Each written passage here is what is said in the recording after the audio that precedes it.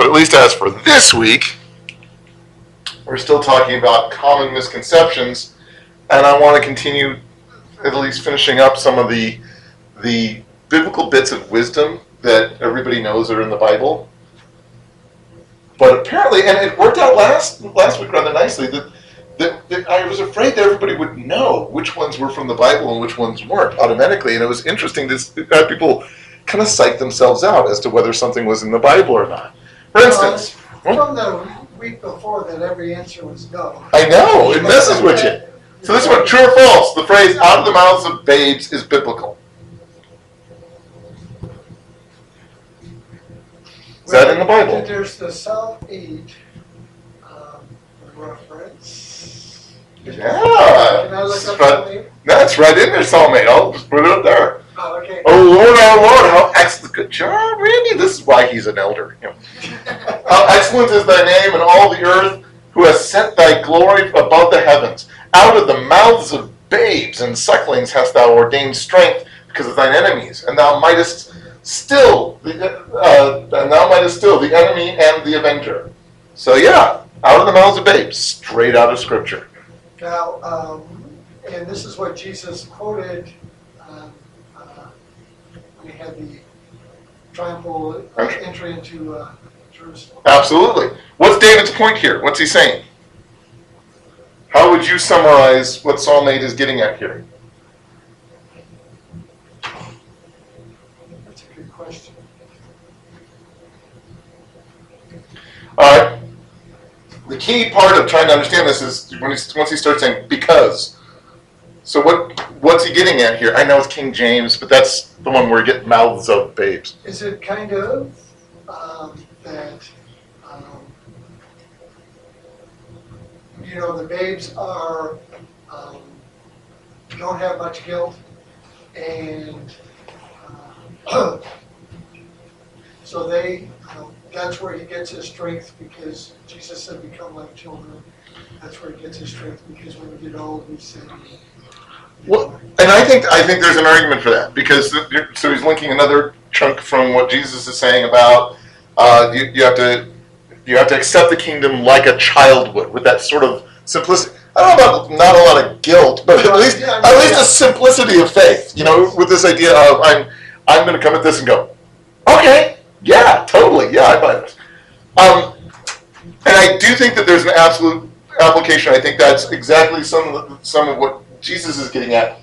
What's David getting at here? Because I don't think that I think you're absolutely right. But what's David's point here ultimately? God set his glory above the heavens, and that's awesome. And he ordains praise. He calls for praise from even the simplest, nothingest kind of, not like despised, but this like least complicated people on the planet. What does that do? Why?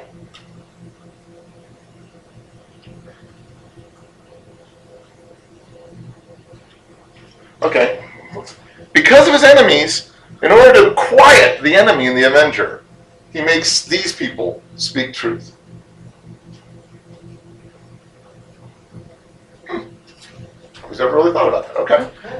But it's interesting that he's just like, I'm calling this forth from the simplest of people. I'm calling it from the shepherds. I'm calling it from the wise men, right? Well, yeah, but from shepherds, from even the simplest kinds of things.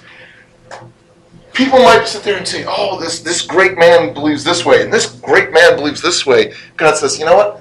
I'm using the wisdom of the foolish to confound the wise. I can make these rocks speak if I needed to. I can make that donkey speak if I needed to too. You can't just say, well, we've got dueling wise people. God's saying, no, at its core, this is truth that is understood even by the simplest of minds. Which is interesting, because how do most people usually use the term out of the mouths of babes today? Well, But I mean... they say the darndest things, but I always took it, though, that out of the mouths of babes, boy, that was, they put it the right way, and that was truth. I think that's kind of what the right David was doing. That was truth, but I agree, but why do I say out of the mouths of babes to say that. What? Because they're not expecting it? Because they're not expecting it, because you're sitting there going, who would have thought these guys would, boy, even these guys get it. Which is technically the way David is getting it, except that we tend to bring it as, like, how ironic it is that even infants would know this, or even children would know this. We tend to focus on the childness as opposed to on the truth that they are bringing forth. And so even people who have no idea that what they're saying is biblical are focusing on it and going, yeah, wow, it's just so funny that a kid would get this. And whereas God is getting it, and I think even Jesus was focusing on this in when he's talking about accepting the kingdom as a child would accept it, is saying, I'm not really focusing on the child part of this. I'm focusing on the amazing truth that I'm trying to point to with this. So yes, this is biblical, but let's make sure that we understand where it's coming from biblically. Okay, like I said last week, there's a whole bunch of different things that are commonly misattributed to Scripture, so we want to keep trying to go through and say, well, which of these are actually biblical or not? And even then, we talked about last week, when we say biblical, do we mean it is literally from the Bible, it is reflecting the Bible, it is, what do we mean? So, yes or no, God helps those who help themselves. Tossing an easy one to you guys to begin with. No. Earliest recording version of this is from Aesop's fable, Hercules and the Wagoner, where a man's wagon gets stuck in a muddy road. He prays for Hercules to help. Hercules, please help me. And Hercules gets down and goes, okay, I'll help you. Put your shoulder to it and fix your wagon. You should do this. Don't just stand there and looking at something that's broken and want the gods to do it. The moral that Aesop gave is that gods help those who help themselves. You start by doing this. So, maybe not the best aphorism for Christians. The gods are going and telling you to do it. It's first brought into English and then Christianized. They dropped the S off the end of gods by British politician Algernon Sidney in his 1680 book, Discourses Concerning Government. God helps those who helps themselves, quoting Aesop, as popularized by Ben Franklin in 1757 in Poor Richard's Almanac. That's where most people heard it, because amazingly most people didn't read, Algernon Sidney's political book. Same book that we get saying such as 3 may keep a secret if 2 of them are dead, and the way to see by faith is to shut the eye of reason. Franklin had an interesting take on things. How might a deist like Franklin apply this? Why did Franklin go, oh yeah, totally, God helps those who help themselves? Remember what we talked about with deists? Who are the deists? People that believe God created the world and let it go. Pretty much let it go. So of course the only way anybody's going to get help is by doing it themselves, because that God is And as we talked about in history class, Franklin was a lot more religious than a lot of people give him credit for, but his kind of religion was that God is up in heaven standing off. About a month ago, somebody loaned me a book saying, we Protestants really don't understand this, that only the Catholics understand that God is really present with us. Protestants are forever thinking that God is up in heaven somewhere. And I'm like, I really don't think that's a Catholic Protestant thing. I don't think you can say Catholics feel really close to God where Protestants feel different about that. I don't know that it's that. And yet, I'm amazed. Even this week, I was talking to somebody, and they were talking about, and even at the outreach, one of the speakers was talking about that people think of God as up there in heaven somewhere. I was talking to somebody at the end of the week where they were talking about feeling that God is really distant, but then again, I guess he's got a lot of things on his mind, and he's doing a lot of other stuff. And I'm like, how on earth do we, even after having the Bible in our language for centuries, even after people growing up in church, how can we still tend to think, well, God's way up there, away from me. I guess I've got this on my own. I don't want to bother God. At the risk of sounding political, our president has gone on record as saying, no, I don't pray. I don't want to bother God. I can do this myself. No, I never pray for forgiveness. I just try to fix it myself. That's what we do. That's what good Christians do, right? Do it yourself. Don't pray. Don't bother God. Isn't that what we do. Then why do people keep saying it that way? Some people do. Why do they should? But why do we keep saying it that way then? Why do people hear a major figure? I'm not just going to toss Trump there, but I mean, why do people hear somebody like that and go, "Well, that's good. He's kind of self-made. He's kind of doing his own thing." That's we should own our own. Why do we still think like this? How so? You're having to do more. How's it easier? Yeah, but you're doing it. You're not just trusting in this otherworldly being to take care of you as much. It's just like, well, I know that I can or cannot do it. It's been up to me, and I'll do it. Okay. It's easier to let yourself have that control. Mm-hmm. We think we respect a person who pulls himself up with the bootstraps. Oh, that's a self-made man. That's American. Okay. What were we going to say, Gary? It gives us control, it's a sense of control, lets us judge others who don't, think are going right for us and not for others. There's a lot of things that we do. Oh, I am amazed at how many people are like, "Oh, I am no respecter of persons. No, I only trust God. I know people are messed up and everything." In fact, like David was saying the other day. David in his ministry, he's got 2,000 people in his church. He's written 7 books. He's amazing. I totally trust him. He is so humble, and you go, "Okay, you're doing exactly the opposite of what you just said. You're actually throwing yourself into respecting persons, even as you start to quote Pastor David and his great humility about how we shouldn't respect persons and things. No, we love that. We love to be able to look at people and say, look what they've accomplished. That's what I want to do. I want to accomplish. Well, and I think like with what Gary said, conversely, if you look at people that aren't doing that, and we tend to take that easy route of just, getting frustrated or pushing them aside, not really understanding or taking that time to understand why they are where they are, and letting that be. Okay, I had shown you this graphic to begin with that cites Psalm 94, 17 through 19. What does Psalm 94, 17 through 19 say? First person to get there. Everybody sprints to their Bibles. Psalm 94, 17 through 19. Unless the Lord has given me help, I would soon have dwelt in the silence of death. But I said, my foot is slipping, your love, O Lord, supported me. When anxiety was great within me, your consolation brought joy to my soul.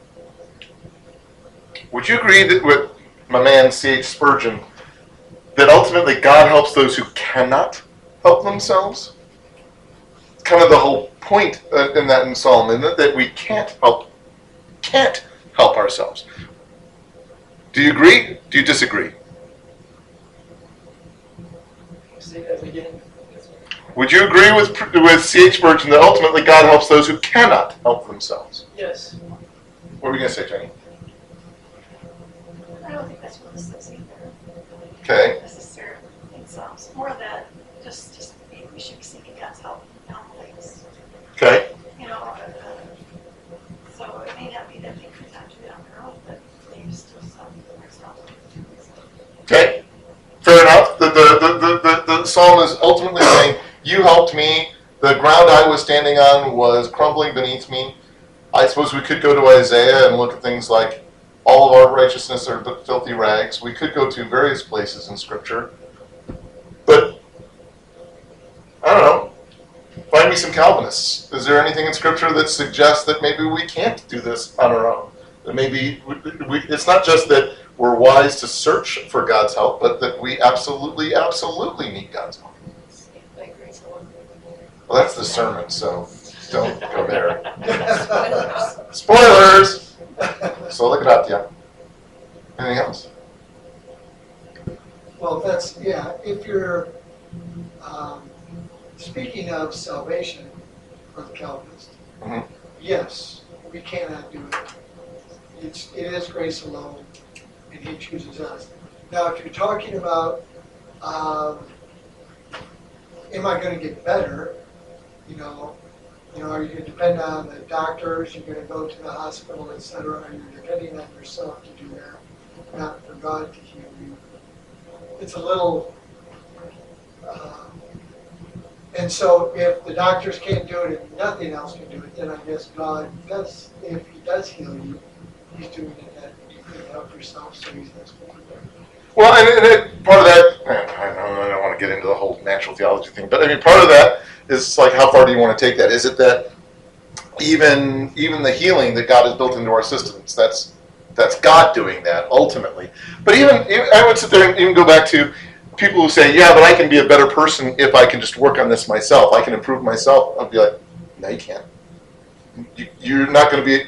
If you try to build a house out of mud, you go, well, if I let the mud dry, no, just sloppy mud. Just keep building the house. Just keep slopping more sloppy mud on there. Surely it will eventually become a house.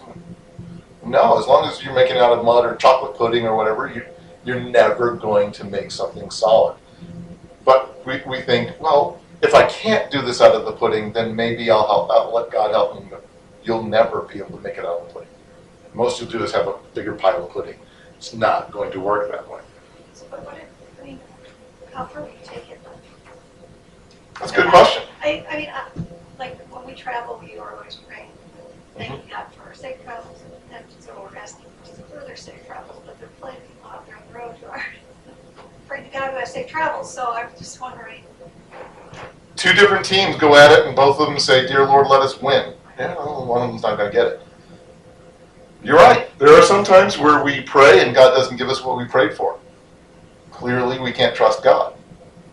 Or maybe the prayer that we say, God has only answered our prayer if he gives us what we ask for, is maybe not the right way of looking at the concept of prayer. Or if we say there are people out there that don't pray and they still have safe travels, surely that means we can help ourselves. Like, well, go back to Proverbs and Ecclesiastes, both arguing that, the rain falls on the just and the unjust, the sunlight on the just and the unjust. Stuff happens like that for everybody. Now I'm back to natural theology saying, well, yeah, God set the whole thing up that way, which isn't deist. I'm not saying he set it up and then walked away, but that the whole thing is God's oversight and God's sovereignty. I mean, you can go back to saying, should we pray to God about everything? Should I pray to God about what color socks I should wear today? Obviously not. Paul never tells us to pray without ceasing. I mean, that's ridiculous if we were to ask God to help us in everything. I mean, should we stop and say, Lord, give me direction in how I exit my house, or how I wash my hands, or how I look at myself in the mirror? No, there's nothing in the law to suggest that you should write the Lord's name on your forehead or your hands, or think about how you should wash your hands before or after you eat, or think about God as you exit your doorpost in your house. I remember watching, and I've commented on this before, but years ago, Ricky Lake, which, I was homesick, and I don't know why I was watching, but somebody was talking about their dependence on God, and the host was trying to make them sound ridiculous. She said, it sounds like you're completely dependent on God. And the person said, yes. She said, no. I mean, it sounds like you couldn't get through the day without God holding your hand through everything. And he said, yep, absolutely. That's exactly what I'm thinking. Oh, okay, no, it's, you can't make a decision without seeking God's wisdom first. And the person said, well, I hope not. And I try to make sure that I'm seeking God. And now, you might say, yeah, but we're given God-given wisdom. We can make some of these decisions ourselves. But what was interesting was, when you ask, how far do you take this? My answer is never far enough.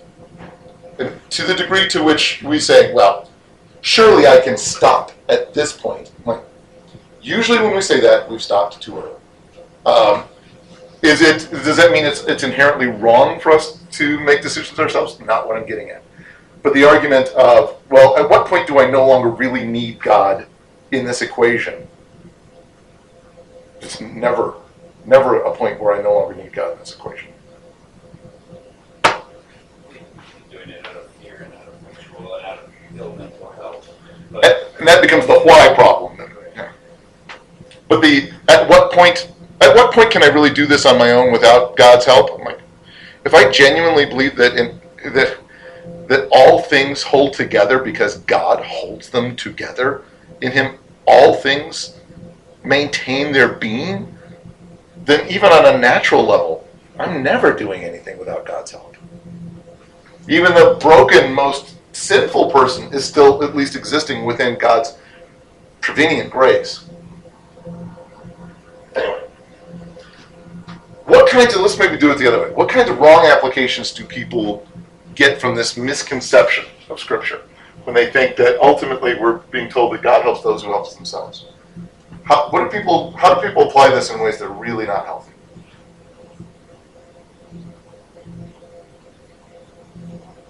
Nothing. Nobody. Okay, great. Glad that everybody applies this healthily. I've never actually seen this. You've never heard this phrase, God helps those who help I've themselves? never applied it to Christianity. I had a Okay. science teacher before every test we took, he would say that God helps those who help themselves. But I think though he was kind of making a mockery of the people that didn't study and Oh. that were praying that last minute that God would help them through the test. So I guess when Mark said you've heard it a lot, I heard it a lot more in the sense of a mockery. You can't, Last minute. yeah. that you can't expect God to swoop in and help. Okay, anything else? It doesn't matter who I hurt when I climb to the top because I'm helping myself, so that's what God wants from me. Actually, I've heard people do that sort of argument before. This idea of my hard work in and of itself is more important than any leading I would get from God. Therefore, if there is a God, he likes that I did it this way. Or I've run into to a lot of people who are using this, especially those from a Christian perspective, but not only from a Christian perspective. The idea is that what gets you through is your elbow grease. Prayer's great too, but it's the elbow grease that does it. You know what? If I've got cancer, sure, go ahead and pray. But what I really need is chemo. I need doctors. I need this kind of stuff. You know, if you want to pray for me, I'd appreciate that. That'd be great. It's like, really? I'm pretty sure that biblically prayer is the most important thing that I can do there. If prayer really is a thing, if you really do believe that God does heal people miraculously, wouldn't that be the best, most effective way to deal with your cancer if that works out that way? If God should choose to heal you that way, wouldn't that actually be best? I'm not saying that he automatically will. No, back to I can't guarantee that he will. But if he did, isn't that the best way? So when people go, let's do this, and you know what? If you want to lob a few prayers there, that wouldn't be bad. Prayer becomes the icing on the cake, or the gravy on the potatoes, or, to be honest, for most people, prayer becomes almost more like an afterthought of a, sure, it never hurts. Instead of, no, this is the best thing that we can possibly do. By the way, why don't you also go to a doctor or use some medication, because that's also part of God's sovereignty. Because there's all sorts of people on the other side of the equation that sit there and go, yes, I will not get a blood transfusion. I will not take any medications because I'm solely trusting in God. And now we're back to that joke about I sent you a Jeep, I sent you a boat, I sent you a helicopter. But yeah, there's a lot of times where the ultimate application of this is I don't really need God. Because if I don't need God, if I can do this without God's help, then I don't really need God. Right? I mean, it'd be great if he'd helped. That'd be great. But I don't really need it. And therefore, any time that I would seek him in that, it would be in addition to my stuff, as opposed to my stuff being in addition to what God is doing. Or even specifically, if you want to do this right, that my stuff is what I do based on what God himself told me to do. I pray to God for healing. I pray to God for help. And then I also pray to God for leading as to how he wants me to act in this equation. And then I do that. So even the stuff that I do should be stuff that's being led by God, and thus stuff that God has helped me in. Not necessarily God has done all the lifting himself, but he's told me how he wants me to lift, when he wants me to lift, what he wants me to lift. Oh, true or false? Yes or no? Is this biblical? You needn't worry about your reward. If money is all that you love, that's what you will receive. Wait, can you repeat that? Sure. You needn't worry about your reward. If money is all that you love, that's what you'll receive.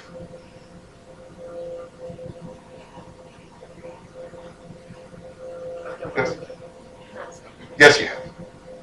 Okay.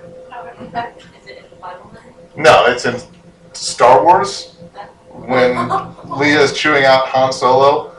She said, you needn't worry about your reward. If money is all that you love, that's what you'll receive. So you have heard this, but Yeah, okay. Obviously, a lot of us think. yeah, obviously. Actually, toss this out, and somebody said, actually, yeah, that's biblical, isn't it? What does Jesus say about doing things specifically for their earthly rewards in verses like Matthew 6:5? Somebody read Matthew 6:5. Try not to hit this spider as I walk past.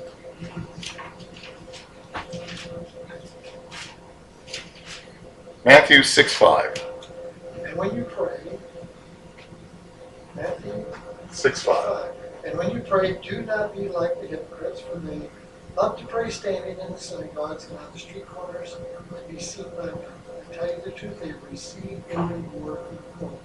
So what's Jesus saying about doing things for their earthly reward? That's what you'll get. So he's saying, don't do that? They He pray implicitly, yes. Well, he starts off the thing saying, don't pray like they pray. So there is an explicitness to it, but what were you guys going to say? Well, don't do anything for the praise of men, do it for God. Okay, what were you going to say? Oh. Because, is he saying that you won't receive praise from men? No, you'll receive it. You want to do things to impress people? You'll impress people. Congratulations. Enjoy it. Because that's all you get, right? Which technically is what Leah's saying here. You know, it's like, if that's what you want, that's what you'll get. But that's all that you'll get. And that's essentially what Jesus is saying. So that makes Star Wars biblical, right? By the way, there's no picture that I could put here that wasn't going to offend somebody. I looked and I saw a ton of candidates. What kind of examples can you think of in our modern day existence of either directly what Jesus is saying or implicitly what Jesus is saying? Of people who say, I did this spiritual thing to impress people, and I impressed people. And God says, great, you didn't impress me. I don't care at all. In fact, if anything, I'm frustrated with this amazing spiritual thing you've done. Pardon me? Okay. Let's narrow that a little bit so that we can actually apply it. Can anybody give me any examples of anything that pops into your head? Because if I say it, people will argue with me. If you say it, maybe not. It depends, am I a sermon illustration or not? Like as a person. I had something come up my mind. Besides myself. If you can describe the situation without giving a name. Besides the French? No, I'm sorry. Okay, no, I'm going to ask this. I'm going to ask this again. Seriously, is this something that we go? There's no actual application. I mean, generally, you're right. Let's move on. Or can we actually find a specific application? Is there any time where people today try to do something spiritual, but they're actually doing it for the people watching them, the people around them, to be impressive, and it doesn't impress God? Yeah. Okay. The scam and the whole show and the healings and stuff. Like, it's all there just to be entertainment. Not God honoring. Televangelists there to entertain and to get money from you. It's not actually God honoring. Does that impress people? Yeah. Oh, I love hearing people talk about how impressive that set is of that televangelist group. You know, oh, that is amazing. Did you see the way she was? She is so beautiful. Whatever. I'm like, I'm glad she impresses you. I don't think it impresses God. Okay, that's one end of the spectrum. Anybody else want to toss something else in? Even on the could be even our own fault of when we pray in front of people and we word it so that people understand it, or we word it for the people, not necessarily. Well, I mean, if we're doing a public prayer so that people can, we phrase it so that people can draw close to the Lord. Okay, that may be what he's talking about. It's moreover if we phrase it in such a way so that people think, boy, that was eloquent. That was an impressive prayer. Boy, that was so true. You know, that's the sort of thing where you go, yeah, that's probably applying it. Anything else? Any, like, spiritual life can be this if your goal is to get praised by men instead of caring about praise God. I mean, walking someone's groceries across the street could be that if you're only doing it to get seen by someone else. Kissing babies. Yep. Contrition.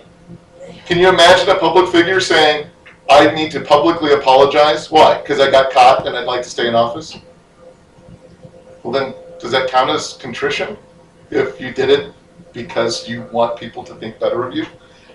Well, Armstrong had to apologize again now. Yeah. His first apologies weren't good enough, so now he's apologizing again. He says, I really know what apologize is now, I didn't know it. But now I do. Okay, Like Lancers? That's Oh, all. okay, Yeah. I wasn't sure which one. so here's my question. What about when you apologize? What about when you apologize so that someone will forgive you? You don't apologize. You don't say, I'm sorry because you're sorry, which is what the words are supposed to mean. You say, I'm sorry because you want them to forgive you. You need to say, I'm sorry because you're sorry. By the way, a separate but connected concept is, would you please forgive me? But it is not the same thing. We almost always stick those things together. I'm sorry, please forgive me, as if that's one thought. No. I'm sorry is, I repent. Whether you ever forgive me or not, I am genuinely sorry. By the way, I would genuinely appreciate it if you forgive me. That is important from their end, that they are saying, I am sorry, whether you ever forgive me or not, I genuinely repent. And it's also important from your end, whether you're ever sorry or repent or not, I forgive you. But we stick those things together so indelibly. What? And we all have such mixed motives. I mean, our righteousness is not spelled with praise. I mean, I think that's the hard thing is. Well, now we're back to the last one, aren't we? Yeah, maybe that's tough for, you know what I mean? It's like I've got to just come before him and say, okay, you know what, I've got thank you for the little seed of the good desire in me. Please wash me clean of all the mixed motives. Exactly. Okay. Yes or no? Leopard can't change his spots. Or a leper. I'm sorry. That was You need to leave the Forgive me, room. yes, I need to- I'm sorry. Yes. I think no. Yes, it's absolutely in the Bible. Well, ish. It's the statement form of the question posed in Jeremiah 13. If you ask yourself, why has this happened to me? Why is bad stuff happening? It's because of your many sins, that your skirts have been torn off, your body mistreated. Can the Ethiopian change his skin or the leopard its spots? Neither can you do good who are accustomed to doing evil. I will scatter you like chaff driven by the desert wind. Yes, the leopard can't change his spots is a biblical concept. So what does that get me? I wonder if they're taking it out of context. Depending on what you want. I'm not entirely certain though, because, okay, what's going on? Neither the Ethiopian nor the leopard is doing anything wrong here, right? They're just being what they are and demonstrably what they are. Ethiopians, especially at this time, were about the darkest skinned people that anybody in Judea would have come across. So like, from a distance, you can see this person is not a Jew. So they're like, okay, they're not doing anything bad. They're just clearly what they are, and they're not going to be able to change. So help me out. What's the spiritual application or applications that you see from this? What is the point that's being made here? Okay, well, or maybe back up. What's the point that people are making about a leopard can't change his spots? If that's your personality, you're not going to be able to change it. If you're once a thief, you're always a thief. Yeah, if you're a con man yesterday, you're going to be a con man today. I'm not going to expect change. Okay? What's the point being made here in Jeremiah? Same. Kind of the same, isn't it? Yeah. Pardon me? These people are bad. You're bad. And you're going, why is bad stuff happening? It's like, well, why do you think? Because you're rotten. And you shouldn't expect that suddenly you're going to start being good. You're accustomed to doing evil. Why would you? Nothing else changes. Why are you going to suddenly go, well, I'm going to be a good guy now? No.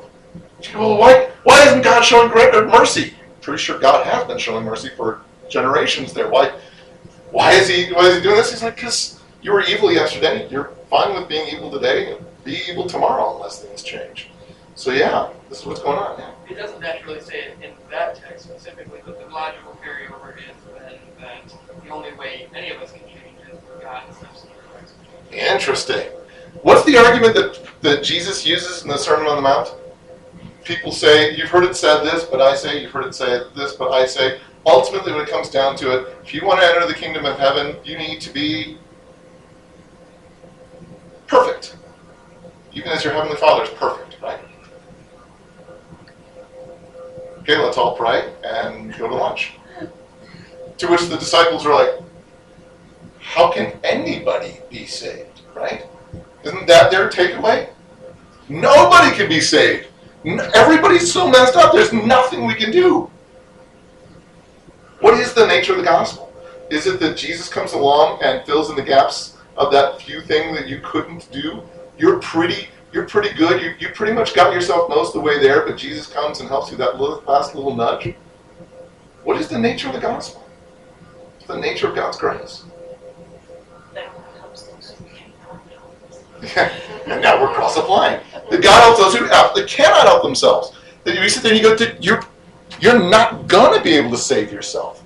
Your righteousness is like filthy rags. You were a leopard yesterday, you're a leopard today, and you're a leopard tomorrow. Can you make yourself not a leopard? No. You're an Ethiopian yesterday, you're an Ethiopian today, you're an Ethiopian tomorrow. Can you make yourself not an Ethiopian? No. You were a sinner yesterday, lost in your sins. You're a sinner today, lost in your sins. You'll be a sinner tomorrow, lost in your sins. Can you make yourself not that?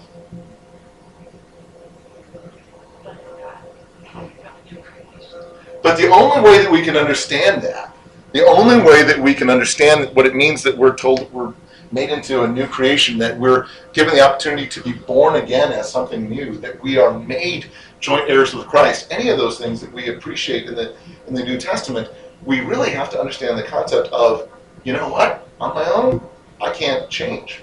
I am what I am, I was yesterday, and I will be tomorrow. There is something to be said outside of made-for-TV movies and things.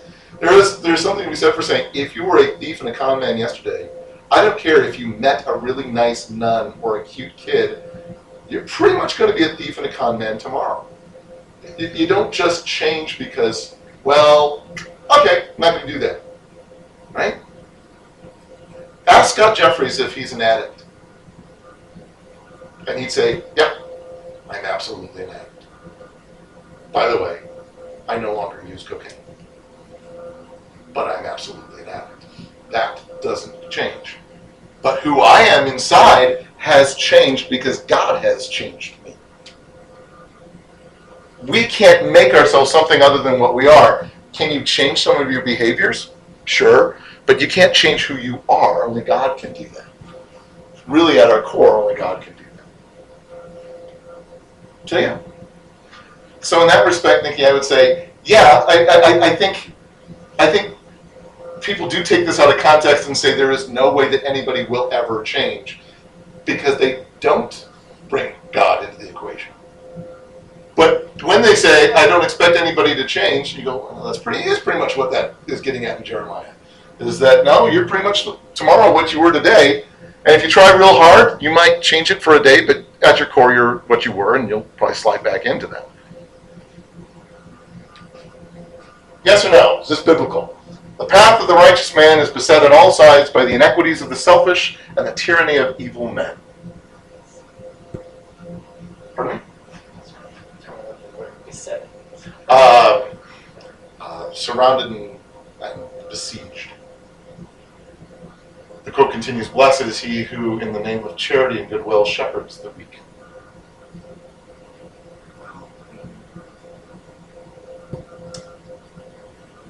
It's in Ezekiel. But it isn't. It's actually a quote from the 1994 movie Pulp Fiction, where he quotes Ezekiel. He says, this is a quote from Ezekiel 25:17. The path of the righteous man is beset on all sides by the inequities of the selfish and the tyranny of evil men. Blessed is he who in the name of charity and goodwill shepherds the weak through the valley of the darkness, For he is truly his brother's keeper and the finder of lost children. And I will strike down upon thee with great vengeance and furious anger those who attempt to poison and destroy my brothers. And you will know that I am the Lord when I lay my vengeance upon you. Very stirring conglomeration of devilish sounding things. That's Ezekiel 25:17. People take this really seriously. I'm amazed at how many tattoos I found of Ezekiel 25:17 when that's not what Ezekiel 25:17 said. And it says good stuff. It's still pretty intense. Ezekiel 25:17 says, I will carry out great vengeance on them and punish them. And you go, well, there's the great vengeance. I see where that came from. And punish them in my wrath. Then they will know that I am the Lord when I take vengeance on them. There's a little bit of that in Ezekiel 25:17. But you may want to get that tattoo removed because that's not what Ezekiel 25:17 says over there. But people take this really seriously. By the way, this is why in the Marvel movies, with Samuel L. Jackson's character in the Marvel movies, they actually have a quote on his tombstone, the path of the righteous man, from Ezekiel 25:17. Yeah, it's a nice little in-joke and things. Is this even important enough to work? Because, I mean, none of you thought that that was actually from the Bible. Why do people think that's actually from the Bible? They say it's from the Bible. They say it's from the Bible in the movie. Doesn't it sound biblical? It sounds biblical-ish. And this is the thing that throws people. Shepherd the weak and valley of darkness and lost children and I don't know, there was stuff in there that sounded biblical, didn't it? Brother's keeper, that's in there. And then he's got enough stuff from the actual Ezekiel that sounds like it. So why is this even important enough to bring up? You guys didn't think it was biblical. Because all kinds of unbelievers think it's biblical because he said it was. He said it was there, I don't need to look it up. Do we ever say things here in the Bible that we don't need to look up because we know it's there? You ever sure that that's what it is? I got it mostly right. Plus, there's a lot of biblical-ish sounding things in there. Hopefully you have enough on the ball that you go, when I hear a gazillion biblical-ish things from smattering of New Testament, Old Testament, all stuck into one verse, apparently, I should find myself going, probably not. You know, it's probably not from Scripture that all those things are in one verse. But an amazing number of people will sit there and go, yeah, sure, of course it is, maybe it is, whatever. I don't know my Bible. So all I really care about is if it sounds biblical. All I care about is if it includes a bunch of biblical things. What is the basic, okay, go ahead. Peanuts usually gets it right, but don't you? Oh, Peanuts usually gets it right. In fact, I have a whole book on my shelf called The Gospel According to Peanuts. Looking at Scripture from a Peanuts angle. Charlie Brown, man. What's the basic mentality of this? What's the basic mentality of Scripture that people say, yeah, I'm going to take this seriously. I'm going to live by this. I'm going to tattoo it. I'm never actually going to crack open the Bible to double check it. But I will have this literally carved into my flesh so that I live by it. What's the basic take on Scripture with this? Enforces their own views. Yeah. Their own desires. Biblical backing. Yeah, I like this verse. So this one, I have a biblical backing for what I like, because this already reinforces what I already like. What else? Well, it takes power, it takes God's way God's opportunities puts it in the person's side. So, you know, it's not. Mm-hmm. So it gives people. Yep. It's giving people power. What else? It's important as long as it's moving a little bit mystical. Yeah, as long as it's moving, and I don't know how this all goes together, which makes it more biblical, because I don't understand how it all goes together, and so that's like, you know, so deep that you can't even almost understand it, and that's how you know it's deep. So yeah, it feels powerful, therefore it is.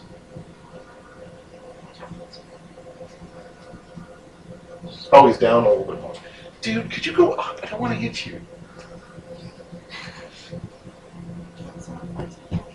know his name was Junior. It's written on the driver's license. But anything else about people's perspective on Scripture? What Scripture is? Oh, I like spiders. I want the spider. He eats the other bugs we don't. Maybe after class. Anyway.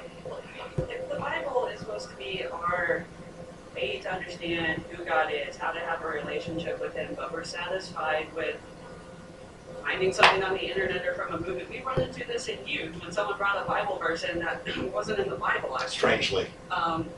And so They had a are we meme. spending time on what God's saying or just whatever you come across? Yeah. Is the Bible just a collection of interesting aphorisms? And if that isn't in the Bible, by golly, it should be, so it might as well be. So, yeah. It's not like this is the living Word of God that I should base things on. It's basically just stuff I like. Is the Bible just another collection of names you can Google? It takes the sacred. Mhm. It takes the sacredness and the set apartness because you don't see it as sacred. You see it as, like I said, a bunch of wisdom. It might as well be Poor Richard's Almanac, or Aesop's Fables, or the writings of Socrates, or Confucius, or whatever. It's just, it means something to you, and so that part of it you'll take. You've Googled that little bit. Instead of saying, I want to understand what Scripture is actually saying and live by that. Oh, wow. Yes or no? Money is the root of all evil. Um, Yeah. I gotta say no-ish, because it is word for word out of Scripture, right? Actually, it is. Just let something out. It's a direct quote, but it's taken out of context. Not quite. Well, You can take out part of A root of all kinds of evil, so you're leaving out middle words too. that you- well, this is a direct quote from King James, so I mean it's which makes it correct according to Sarah. But the Gesundheit.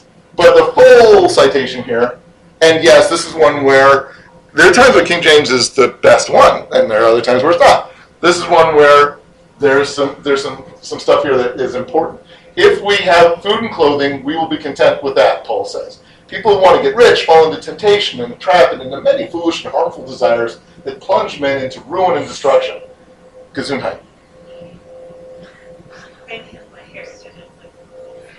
For the love of money is a root of all kinds of evil. And that all kinds is a crucial part coming in here from the original. Some people, eager for money, have wandered from the faith and have pierced themselves with many griefs. So, really? You're even lower? Yep. So, what is this actually getting at? Is it that money is the root of all evil? Or something else?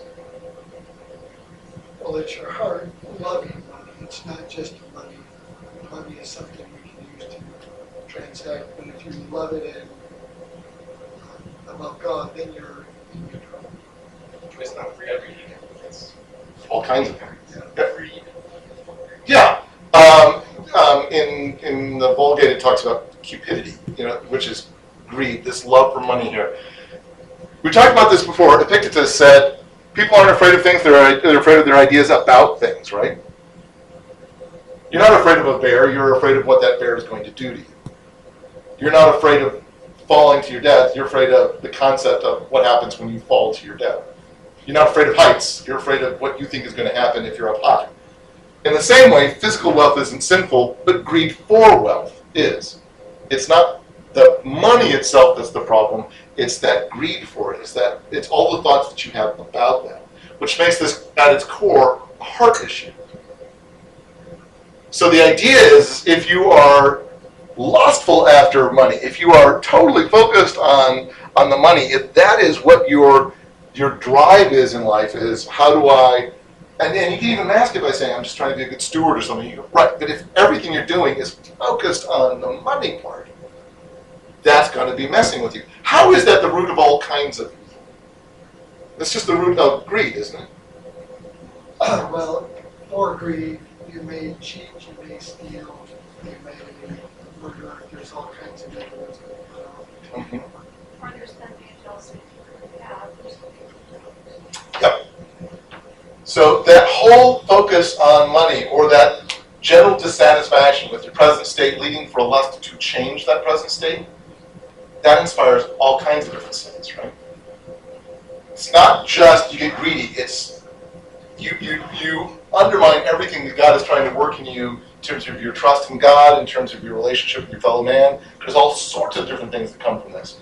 Now, could you theoretically take this value neutral variable out and stick something else in?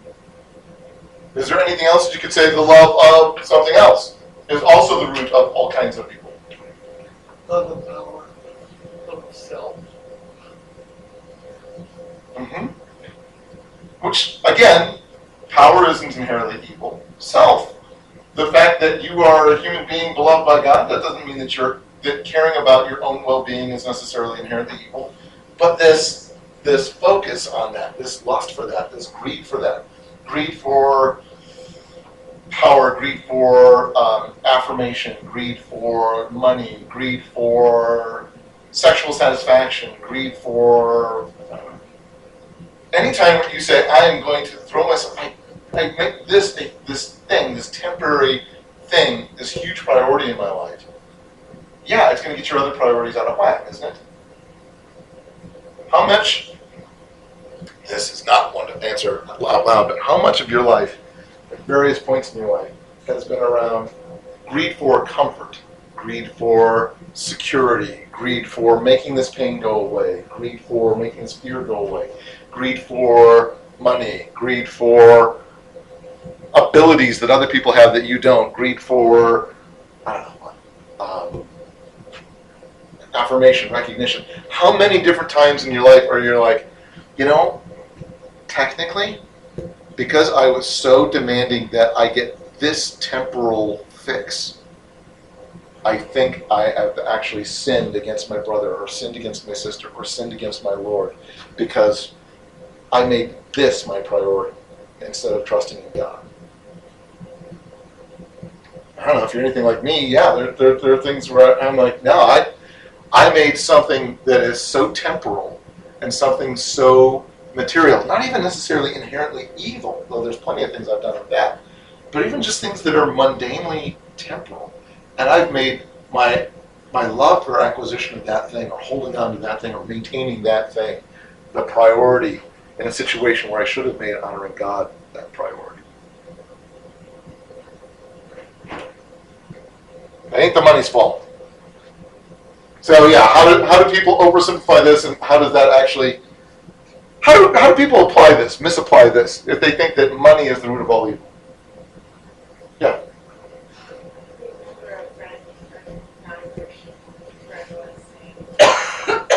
About someone that had tons of money that they must be evil. I mean, just that not even she wasn't, I mean, just the fact that they had accumulated huge wealth, and that's automatic.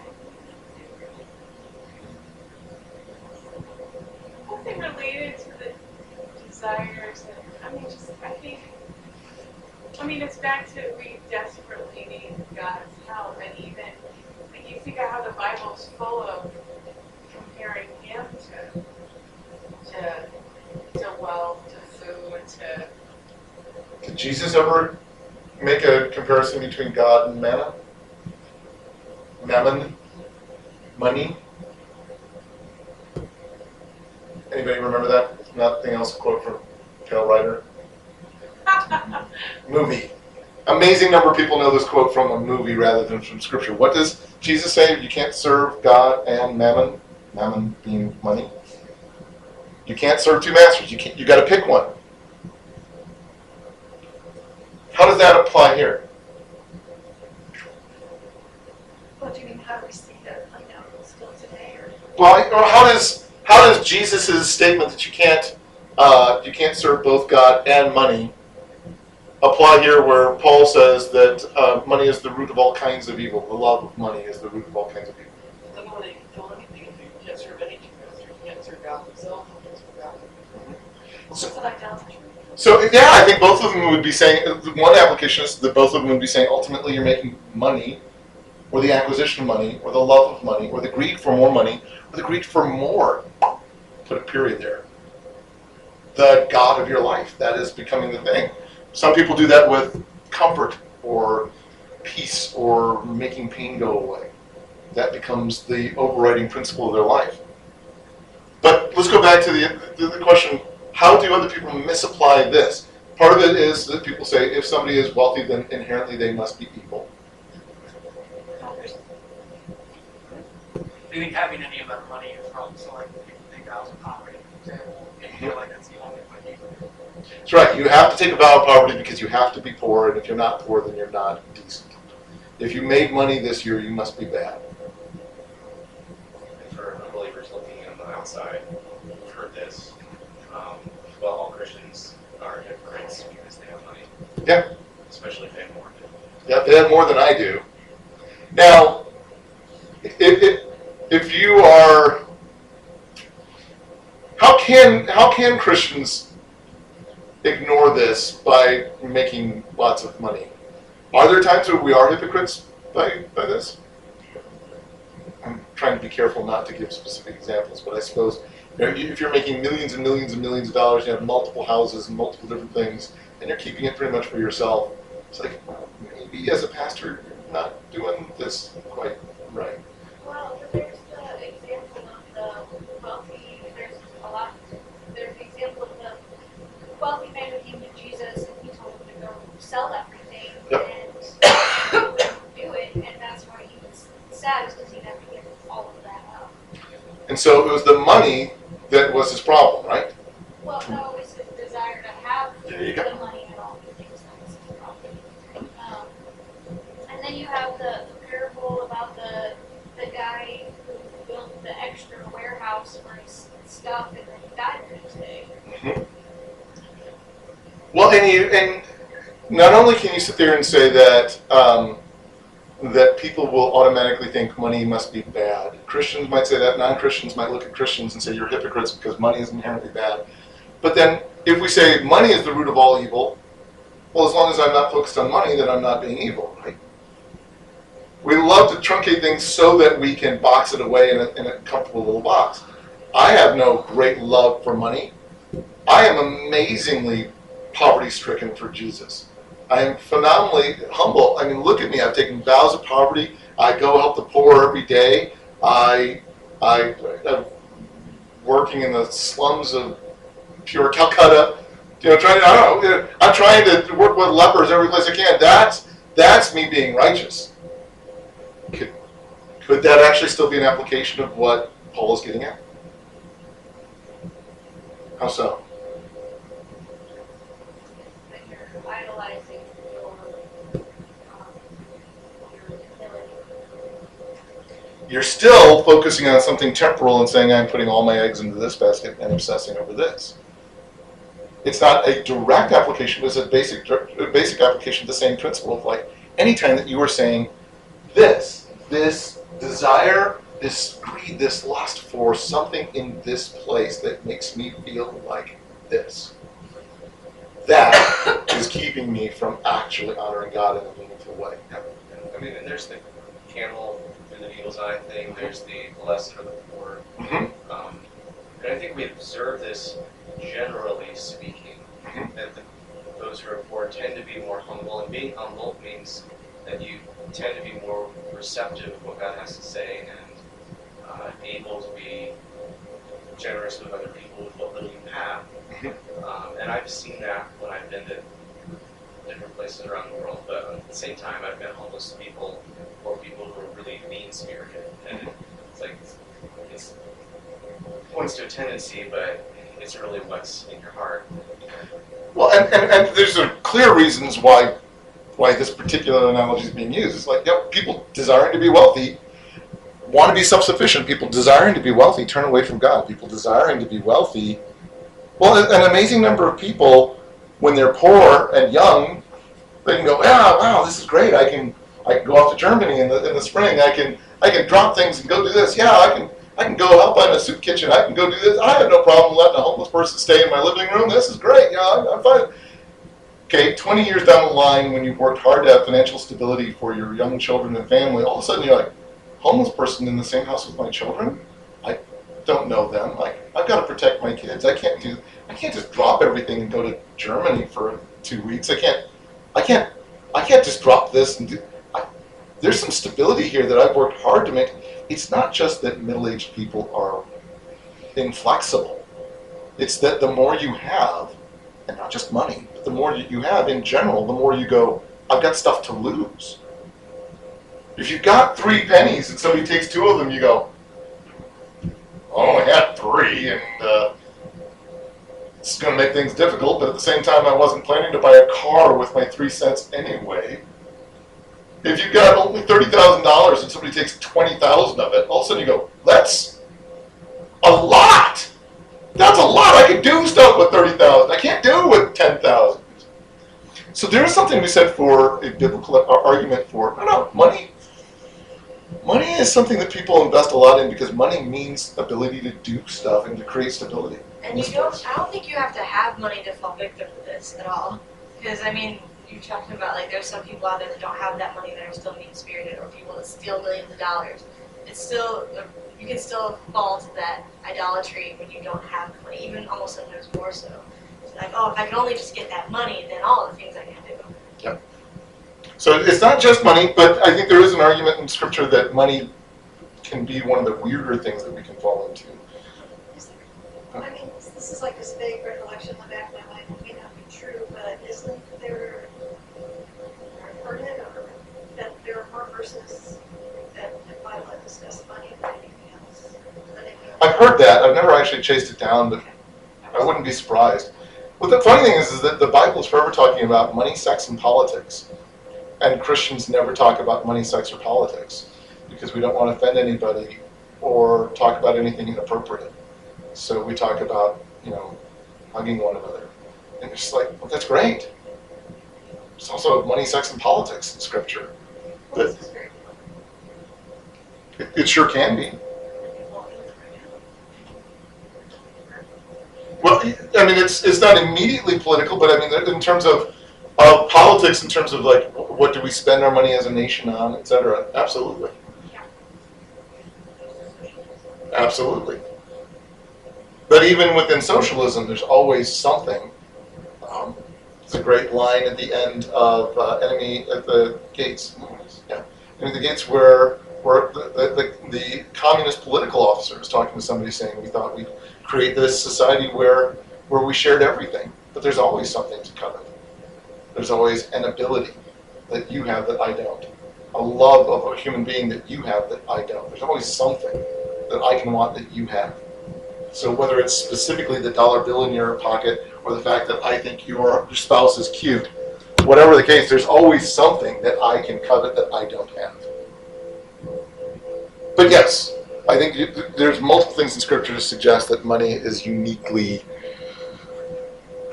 prone to have us do that, because the whole point of it is that money represents service, time, power, ability, goods, resources, etc. It's a representation of all the stuff that in this world we can abuse. Money? I don't know. That's a good question. No, that's a good question. All right. Well, let's end there. How would you summarize just what we've talked about the last 2 weeks? How would you summarize why we're even having this discussion? Why is it important to try to figure out which things are biblical and which things aren't? Why do people assume so many things are biblical that just aren't? Various pop culture references in some way, shape, or form ingrained in us that they are. Okay, why is that a problem? It's important to know theology and why. Why? I agree. Why? Isn't it enough just to do something good? Well, that goes to your picture of who God is, who you think you are, in light of who God is, and how you live that. Well, people are making stinky faces, so I want to make sure that they have a chance to answer. God makes us His word, He cleanses us, He gives us the power to follow Him.